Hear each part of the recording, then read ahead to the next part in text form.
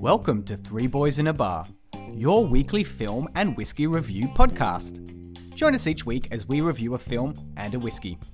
You can follow us on Instagram at Three Boys in a Bar, or send us an email with your own film reviews and whiskey recommendations, threeboysinabar@gmail.com.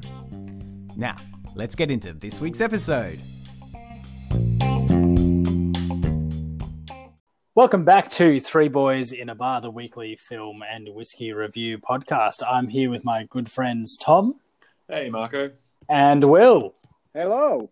How are we doing this week in our, what should probably be called Three Boys in Isolation? Yeah, it's a pretty apt description. I don't think we've actually had a show yet in a bar at the moment, but one can dream. That's very accurate, Tom, considering the whole idea was born when the three of us were sitting in an Irish bar talking about films we are yet to actually record in a bar. How very disappointing. But this week, we have an Amazon Prime film from Tom's. What did we watch this week? So, guys, this week decided that we should take maybe a bit of a detour away from renting movies on Apple or going to Netflix. So we have decided to watch for this week The Vast of Night on Amazon Prime. And this is a debut feature by Andrew Patterson, whose film, The Vast of Night, won the Audience Award at the Slamdance Film Festival. The Slamdance Film Festival was originally conceived of as an idea for basically films that got rejected from the filmmakers who applied for Sundance Film Festival and got rejected. Slamdance Film Festival was created to accept those films. And I've got to say, this festival has gained traction over the years, especially as particular alumni such as Steven Soderbergh and Christopher Nolan have prepared films and had them premiere at this festival. This was so The Vast of Night opens with a television screen presenting to you Paradox Theatre. It's a Twilight Zone-esque show that presents to us this film, The Vast of Night. And we enter into the screen and we're introduced to Jake Horowitz, who plays Everett, the DJ of a local radio station at his sleepy town Cayuga in New Mexico, accompanied by the station's switchboard operator, Faye, who's played by Sierra McCormick. So our two protagonists take the night shift at the station while the rest of the town attends the first basketball game of the season. On this fateful night, the two discover mysterious signals interfering with the airwaves. And they take it upon themselves to figure out what is going on and invite the callers to lend some assistance. And little do they know that some of these callers actually do know what is going on, and it makes for a really fascinating adventure. I love this film. I've been hearing about this, really good things about this film for ages. And when you sort of give yourself that kind of hype before you go into a film, you usually end up a bit disappointed. But if anything, it exceeded expectations. I just loved this film. It's a great concept. I mean, it's not original by any standards, but it's just done so well. The one thing that I was really amazed at is what director Andrew Patterson could achieve on such a micro budget to create like this sci-fi concept in a small town. I thought the performances were exceptional. The two leads, Jake Horowitz and Sierra McCormick, were brilliant. And the film, there are very few cuts during the scenes. Usually these scenes are filmed in one take. And it's a real testament to the writing and also to the actors to be able to perform the way that they did. There's one particular tracking shot with Faye's character, which goes for almost 10 minutes as she's sort of switching the wires in the switchboard. And it's just a fantastic scene. And all the while they do that, the cinematographer, who is Miguel Ligenmenz, is slowly pushing the camera in. So starting off from almost like a mid-shot to almost a close-up at the end. And it was just such a beautifully, really well-made shot. there was a particularly fascinating tracking shot which takes you through the town, and that was another thing I found about this film. The town itself was a character in this film. I'll come back to later about how they actually did that shot, but there was really, they really knew how to make this town into a character unto itself, and a real big credit. This was a fantastic film. It's one of those things where I've got so many good things I want to say that I'm just sort of babbling and I'm not really forming any coherent sentences. I think that's probably a good segue to go into your thoughts, Will. Yeah. Thanks. Well, thank you, Marco. But I agree with you, Tom. Like, even as you were talking, the inspiration from all the different things that were in this film come to your mind. You are just, I really share your enthusiasm for this film. I loved it. From the opening shot, I was like, I'm going to love this film. And it's funny, that kind of sense of intuition or why that should strike me, but it really did. And this film delivered. I loved that that TV device, that 1950s black and white grainy television is how we're introduced to the world. And it's this kind of, I think the program that you see on the television is called Paradox Theatre, which really kind of tickled my funny bone. Ground, but also harking back to the 1950s where it sort of had this radio play on television feel, and yet the world that we enter through this television is just like the production design on this film. And I'm sorry to use this pun, but it is out of this world. Like, for a micro budget, and I'm not sure how small the budget actually was, but I mean, 1950s America, like, I think it's later 50s because there's references to Elvis and all this sort of stuff. So they kind of, the 60s are kind of coming, and MacArthurism and the threat of the Soviet Union is sort of in the background. So, but I loved the production design. I thought they nailed the world, and all those things that you were talking about, Tom, those really long shots. I thought that whole sequence with Faye at the switchboard was just phenomenal, and the actress is just there. You mentioned that really subtle push in with the camera, and as an audience, these lusciously long takes is just gorgeous to watch.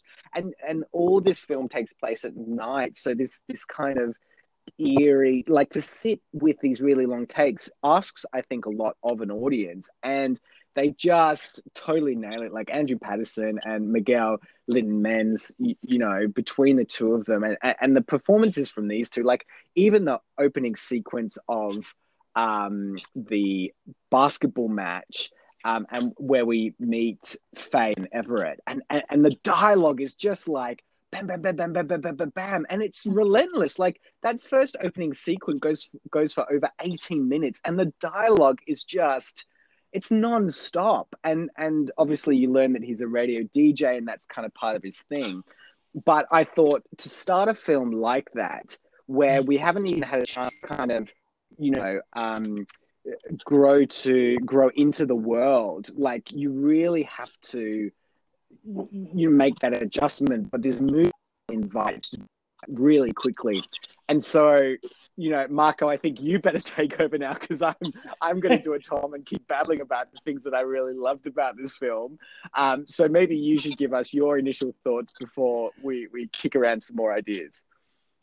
Man, I'd love to play devil's advocate here, but I just can't. I mean, like, this film was great from start to finish. I really thought that what was quite a simple kind of radio play, Twilight Zone-esque kind of vibe, really, like, it felt like a long episode of the Twilight Zone, and I thought it was phenomenal.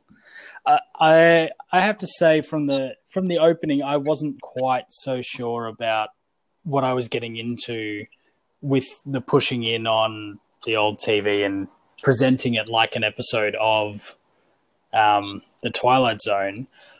But once we got through that and once it came back as a narrative kind of device, I thought that the film as a whole really held up quite strongly, given how slow and deliberate it was from start to finish. Mm.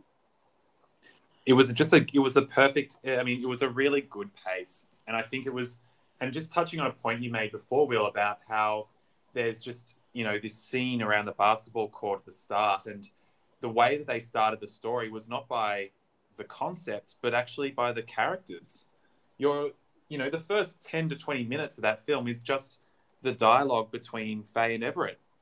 They're just banter, and as they do that, they film these great long takes of them just walking from the basketball court to the radio station. Mm-hmm. And that entire scene is just them talking, and you instantly gain a rapport for these characters, and at the same time you're introduced to the world and you know what the town is like, and it's this really sleepy, quiet village, which becomes more foreboding as the film progresses, and it's just fantastic.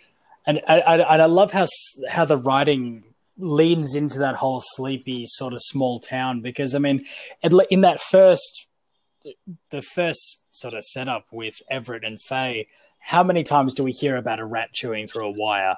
Because it's the story of the town. Everyone's heard it, and everyone can't help but talk about it because that's what they relate to. But it's that whole, there's not much that really happens in this town thing, so that when a rat chews a wire and so lights go out, everybody knows about it. And it really lends a lot of that authenticity to not just the characters themselves, but the setting that they are in. But yeah, I do wish that a lot of filmmakers would take a lesson from this, because one long dialogue scene where they're not talking about anything that's actually relevant to the plot at all, and one, it's not boring, and two, by the end of it, you know who these people are. You know them very intimately over the course of that, and what they mean to each other, and what the town means to them, all of this sort of thing. So, yeah. And I love just how slow and deliberate it takes as an approach to filmmaking. It is really refreshing. Yeah, and one thing about, I agree completely with you, Marco, and one thing about that opening sequence that I think is really fun, which, again, it doesn't talk about the plot, but as Faye and Everett are walking, I think, to the radio station, Faye's talking about the new Science magazine and all these scientific developments that are happening at the time, and how they're talking, and she pulls out three things. One about GPS and electronic cars, the other about, transit by trains through these kind of vacuum tubes, and the other about these telephones with TV screens. So what we know about mobile phones. So I love that in this opening sequence, we get this kind of hark back to the 50s where technology that we use now, okay, we don't have hypersonic tube trains, but I think Elon Musk and various people have been starting to think about them. But we have electronic driverless cars. We certainly have GPS. We have mobile phones with, TV screens and all the rest of it. And we certainly have the technology to do those things. So in this opening sequence, there's this delicious kind of, as Faye's recalling and reading out from this Science magazine about this technology. And as a watcher, obviously in 2020, we're like, oh my God, this exists. It's and of course they're recording using the tape recorder as well. So that was just an amazing piece of writing, amazing piece of filmmaking. And you're right, Marco, that doesn't actually tell us really anything about what later happens in the film, other than it's kind of this character development, who they are, and the world that they live in. And just as an audience, it was so fun to hear that and to see, particularly Faye's excitement around these scientific discoveries, which as an audience, you're going, yep, I use basically all these things today. Well, it's Faye's it's Faye willing to believe in these things where against the sort of conservative viewpoint of Everett, not willing to believe in new things like this, which is what. So when the mystery does start to evolve in the story, you then have these conflicting perspectives, and you can understand why they are that way just by virtue of this opening dialogue. Yeah. Yeah, and I think later on where Everett's on the radio and the caller who calls in identifying the unusual sound, he identifies himself as a black person. And so it's not much, but you really get that sense of where, race relations were in the 1950s. So, it didn't take a lot, and they don't sort of labor on the point, but you're right, Tom, that we really get a sense of that conservatism of, this small town America in the 1950s. Yeah, I think as well. And you've got we can't talk about we've talked about the main performances, Jake Horowitz and Sierra McCormick, who are brilliant. But I think we've also got to give credit as well to the supporting actors here, particularly Bruce Davis, who plays Billy, the caller, and Gail Croneur, who plays an elderly lady near the end of the film. Give me one. Mabel Blanche. Mabel Blanche, Tom. Yeah. Mabel Blanche. Who were just both fantastic in their roles. And all four of these actors are fairly unknown. Like when I was kind of researching, Sierra McCormick, Jake Horowitz, and Gail Croneur, they're all kind of locals to either Texas or Austin specifically, and having done a few things, but like the performances that Sierra and Jake deliver, I'm like, no wonder this film garnered such reviews. It's standout, and Jake is the DJ. I'm just like, that kind of fast talking. And what I thought really was interesting is how there was this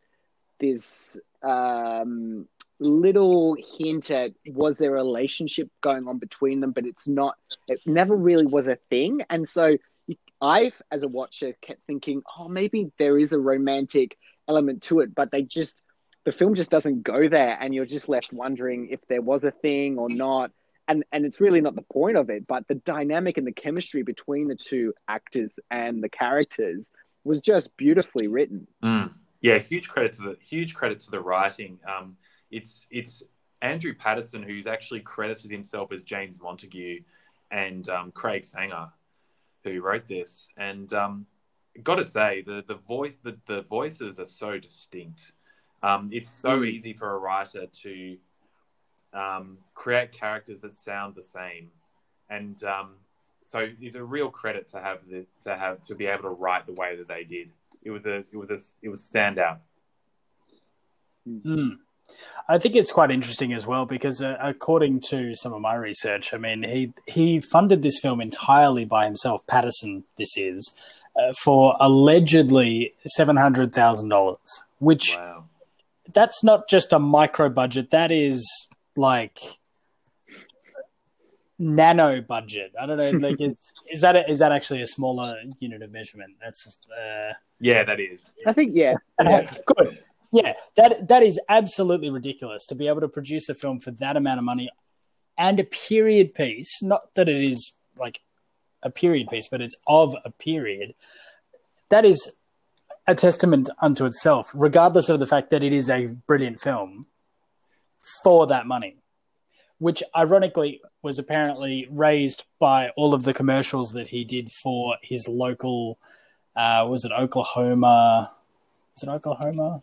Or was it Oklahoma City Thunder? Commercials for that entirely paid for this film. Wow. Hence the basketball reference. Oh, right. Yeah. Well, yeah, speaking of like how everything was done on a very cheap budget, I will quickly touch on how they achieved this tracking shot. So there's a scene at the very start of the movie. You basically think of The Evil Dead, and you have this tracking shot taking you through the town. And it's a really effective tracking shot. Anyway, the way that they did this was there was actually a kid in the town who drove a buggy around, and they literally just handed him the camera and let him go rip through the town with the camera. And effectively, that's how they created the tracking shot. It was fantastic. That's as low budget as it gets there, but you wouldn't be able to tell it from the shot itself. I mean, before we were discussing this before, and I was like, oh, it's got to be some kind of like golf cart with a Steadicam on it, like, because it is beautifully smooth. It is crisp, and like the post-production they must have done on this shot is amazing because it looks as high a production value as anything coming out of like the Australian industry or anything else. And to do that with literally just a kid with a golf cart is puts us all to shame. And it's so interesting. I love the shot at how low to the ground it is. So it's almost got this perspective of this other world. So one thing that I do want to say about the film is it's amazing how, and there's probably no spoilers in saying this, a film about aliens, they never use the word alien once. And so with this tracking shot, this almost alien-esque, because of how quick, like, I mean, it's the point of view of what would be like a 2-year-old. It's that low to the ground, but obviously a kid can't move that quickly. So it's got this so otherworldly feel to it. And how it travels through the town is it's just sensational. And as a watcher, you're like, you know, who or what is this? You know, am I going to get a fright at the end of this? What is it? And I just think as a piece of filmmaking, as a shot, you know, with something that behind the scenes is so kind of casual in its filmmaking process is just wonderful. Yeah, one thing I love that shot sort of lends itself to as well is how the film's more about curiosity rather than like, it's not horror, it's not thriller, it's more just like, I have a question that I want answered. And I think a lot of the way the film is shot and even the score as well, even when there are more tense moments, it's still light strings and more what I would call an intriguing score or a curious score that lends itself to how the film develops, rather than being a film about getting to the bottom of this and like, you know, the horror elements that could easily have come into a story like this, or the thriller elements that could have come into a story like this. It is literally just about some kids' curiousness as to this strange sound that interrupted a radio broadcast. And that never lets up all the way right until the end of the film. It's never presented in a scary way or in a way that is uncomfortable. No, you're not about to kind of, there's not a jump fright, one of those kinds of devices in the film. No, and it's also like, I think there's a difference in like horror-esque films where there's the jump scare type horror and then there's the psychological slow burn horror. But there's no elements of that sort of horror-esque tension in this film where there very easily could have been. I mean, say something like, compared to, say, War of the Worlds, which is quite similar in a few ways to this film, in at least content, completely different approaches. Also, a little nod though, the neon lights on top of the radio station are WOTW as a nod to War of the Worlds. Oh, right. Ah, good pickup. Great pickup. Yeah. If there was one, I was gonna say about that, how that creation of tension, it was reinforced by long takes. I would also say, in particular, the one scene of tension that really grabbed me actually was the scene with Mabel Blanche, and it's similar to the scene with Faye. You have her telling a story, and the camera is slowly pushing into her, and then as soon as there is a reveal, the camera changes angle, and it's suddenly front on. You're looking directly at her face. Yes, I noticed that too, Tom. Yes. And, you know, like, there was this, I don't know what it was, but there was something about that abrupt change in camera angle without actually revealing anything at all. This is all exposition, but it just had a desired effect. absolutely brilliant filmmaking. I can't explain more how they did it. Yeah, no, I agree, Tom. And that was a note that I had watching it. I thought, again, this amazing piece of filmmaking and acting, because the monologue of this woman is really stunning. Like, it's a really stunning performance, because again, in film, to watch a character say so much is unusual. And then when she does the reveal, and then bang, she's front on, having been sort of side on for the entirety of this monologue up until this point. It's such a dramatic shift. It's wonderful. And if there is a kind of a fright scare moment, I mean, you're not scared. It's just a shift in angle, but it's so dramatic. It kind of has that effect as a watcher. You're like, oh wow, we're front on, and this is a big deal. And the performance is really there, and it's counterpointed by the camera work. It's just fabulous. Yeah, it's very unsettling. Yeah, which is definitely heightened because of that super slow push and the long takes without cutting, because we're so in with those characters for so long in those moments that when we do cut away, it's a shock. Like, we're not sort of, we're surprised that we're suddenly editing again. Yeah. And again, kind of like my comment about not mentioning, the word aliens. I loved how there was this sort of hark back to, Area 51 and what's that? Is it what's it called? Roswell.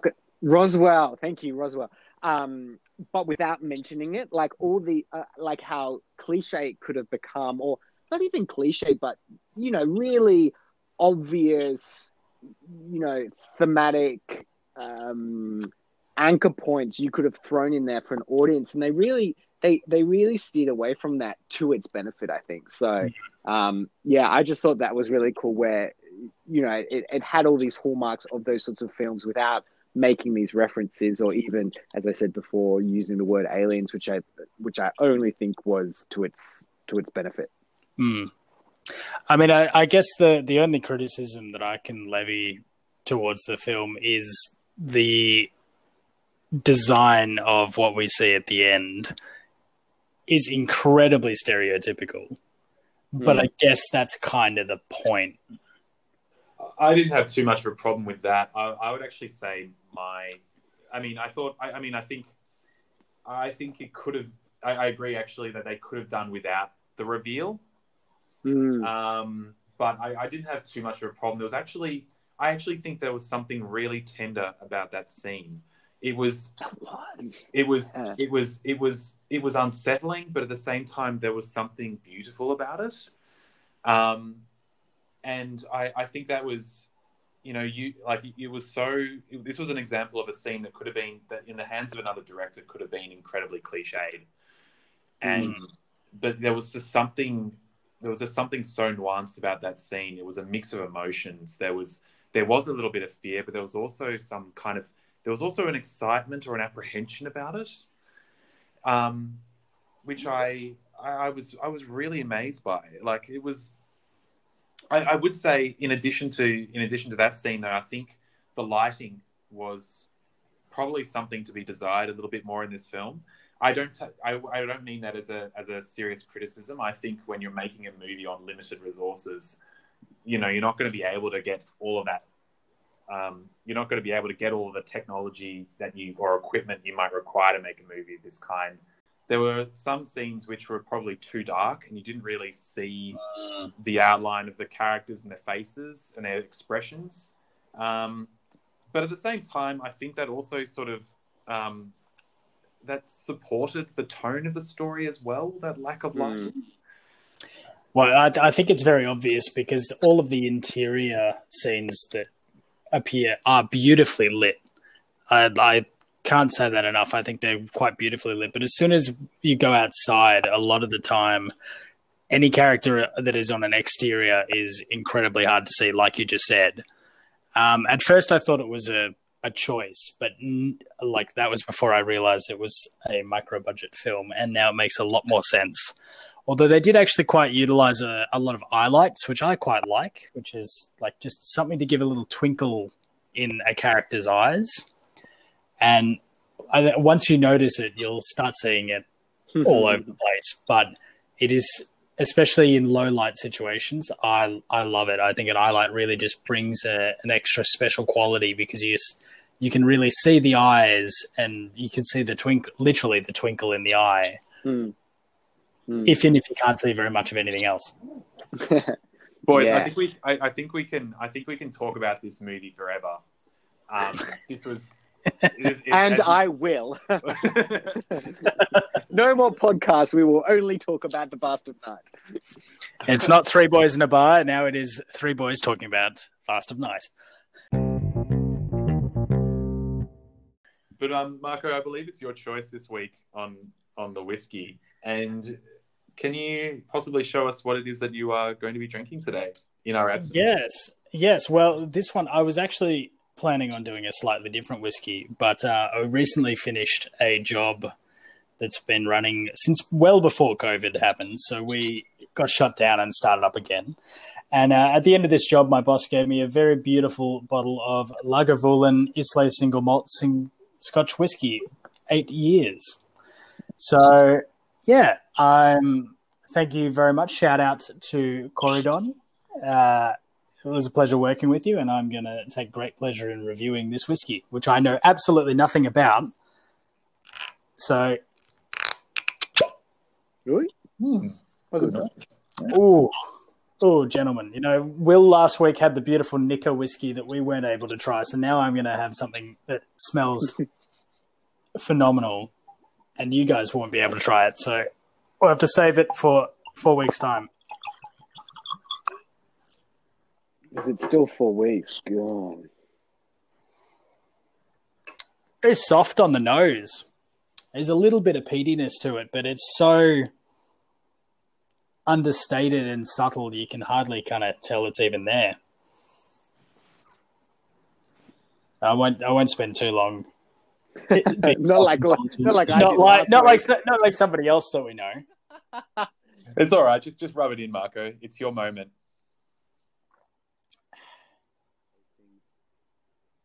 That is really nice. It's almost got like a nutty quality to it, which is such a strange thing to say about a whiskey. But it's got that little bit of... It's got the peatiness, but it's also got like a nut. Not quite walnut. Maybe it's more like a Hazel? cashew. Is it hazelnut? Oh, I'm just guessing nuts here, really. like a creamy macadamia. Ooh. No, that is actually quite a beautiful drop. It's incredibly clear for a whiskey. Yeah. Some of you can see that, but not you, Yeah. listeners. Sorry, we're No, also we're on Wow. third here. Yeah. But it's a remarkably clear and light-looking whiskey. But it's got a beautiful body, beautiful length. Yeah, I got to say, I can highly recommend this, and I can't wait to share it with you fellas once we can. Ugh. So once again, this was the Lagavulin Islay Single Malt Scotch Whiskey, 8 years. And yeah, shout out to my boss, Corridon Anderson. It was a pleasure, and I'm going to take great pleasure in finishing off this bottle. Not before we get a chance. Hopefully. Sure, Although, how's the Nika whiskey going? Yeah, I'm surprised I didn't finish it all during the week, to be honest. It was pretty good.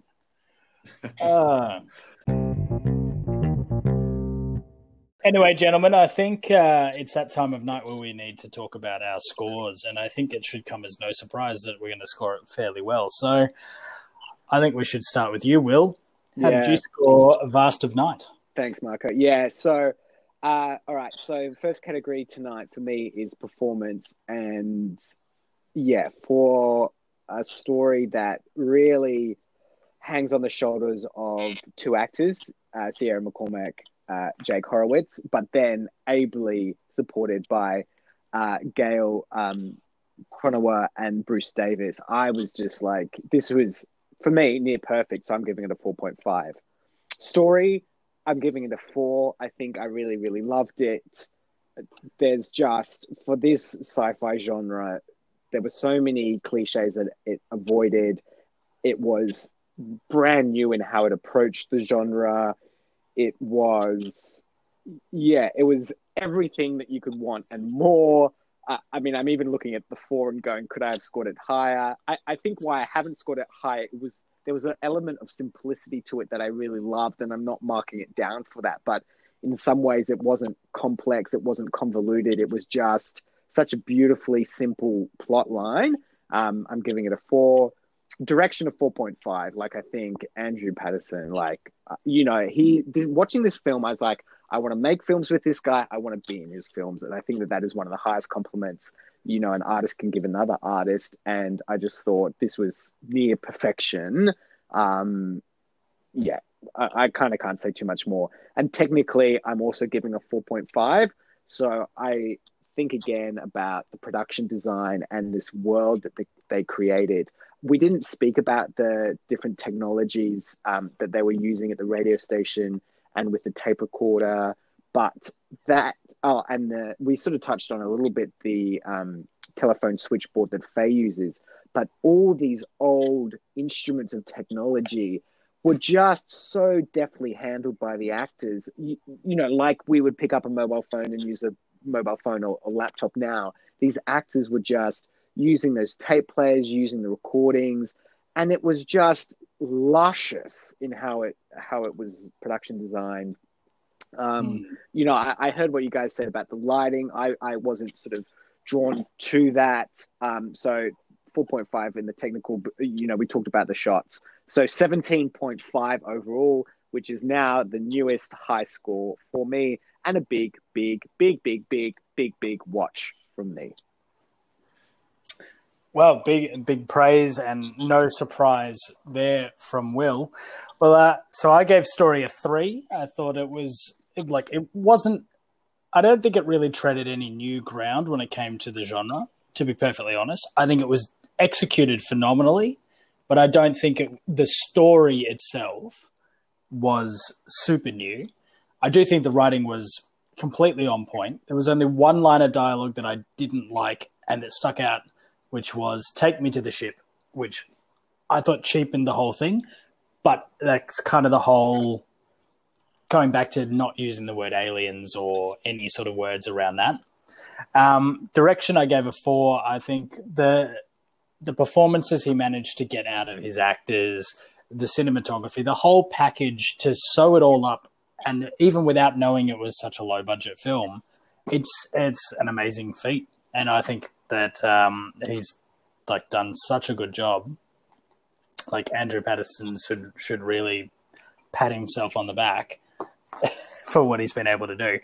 Performances, I gave a 5. I thought that the long take performances are difficult, and these are relatively young actors as well. So I think that these actors have a long career ahead of them, or at least I hope they do, because to bring what they brought to this script in long single takes is nothing short of phenomenal. And then finally I gave technical a 4. I thought that generally the film was pretty good from a cinematography point of view, from a sound design, from a score, from everything. But it was just those little bits of lighting, the differences between the inside and the outside, and clearly not having enough lights in the truck to do a lot of the outside stuff, which gives me a 16 overall, which I think is probably one of my best scores as well. So Tom, round us out. How did you score Vast of Night? Yeah, look, I'm giving this movie a ridiculously high score. Strap in. Because I think it was one of those things where the sum of its part, like the whole product was greater than the sum of its parts. And that's a huge compliment to a film that was made on such on what is a relatively a shoestring budget. This was an incredible. I'll just start and I'll give the direction a 5. This was an incredibly ambitious piece of cinema. I'm really excited by what Andrew Patterson produced, and I'm really excited to see what he could make next.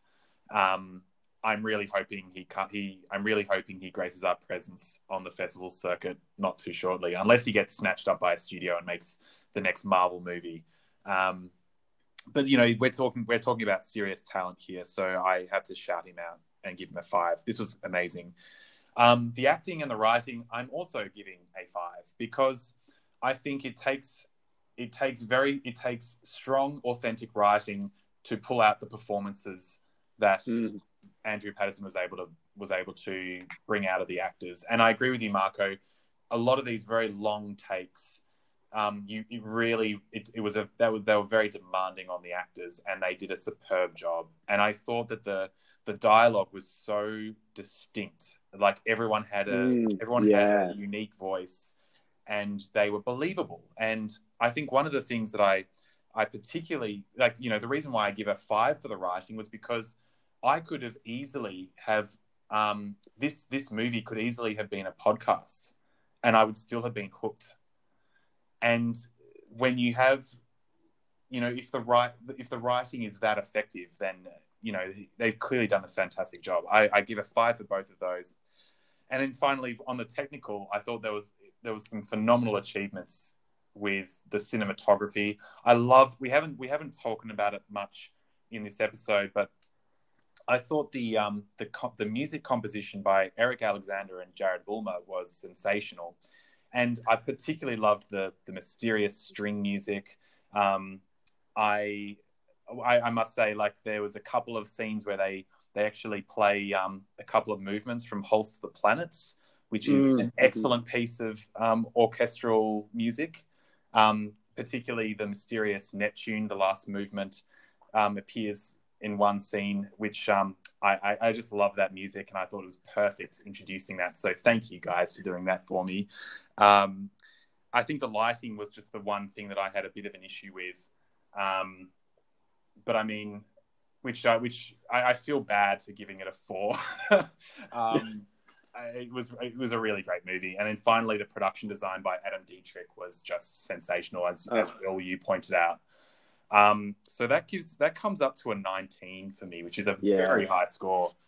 That is officially the highest score of any film reviewed by anybody on this podcast.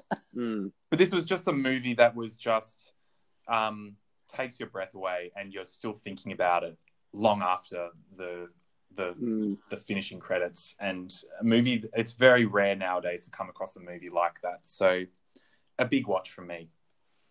Yeah, and I would love, once cinemas open back up here, to have another watch.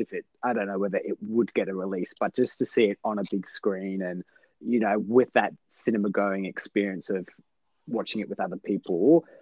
Tom, I'm with you. Like, I could have scored it higher. I think I was just being pedantic in a sense, but everything that you've said, Marco, the points that you praised it on as well, I think, from the lows of Eurovision last week to the highs of The Vast of Night, I think this is what makes cinema so fantastic, and what makes, our jobs and this podcast so enjoyable, is that you come across these gems, that are just, again, I'll use the pun, out of this world.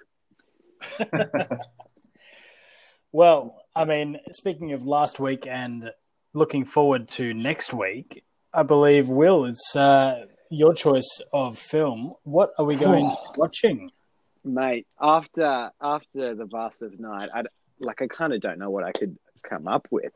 However, something has piqued my interest that I have just seen is released on Apple TV here in Australia, and it kind of falls into that blockbuster category, which I kind of feel like we haven't really done. I mean, there's been some really popular movies like Extraction and even Eurovision that would fall into the populist category, but this week firmly in the blockbuster category because of who it stars. So we're going to be watching Greyhound, starring Tom Hanks, which is a World War II film, and Tom Hanks plays a naval officer. So Yeah, something quite conventional, I think. And let's see how it goes. Oh, good choice. And I believe it's. Oh no, I'm on whiskey next week. It's your choice, Tom. Go get shopping. Yeah, stay tuned. Awesome. Well, thank you very much for joining us this week. If you'd like to join the conversation, we are on Instagram at 3 Boys in a Bar. That is the number 3 Boys in a Bar. Or you can also reach us at 3boysinabar@gmail.com for any films you think we should review or whiskies you think. Or, you can tell us that we're completely wrong about your favorite film. Thanks very much for this week, and hopefully we can end up in a bar at some point in the next 12 months. Mm-hmm. Thanks, Will. Thanks, Marco. Thanks, Tom. Thanks, Tom. Thanks, guys. See you next week. See you later.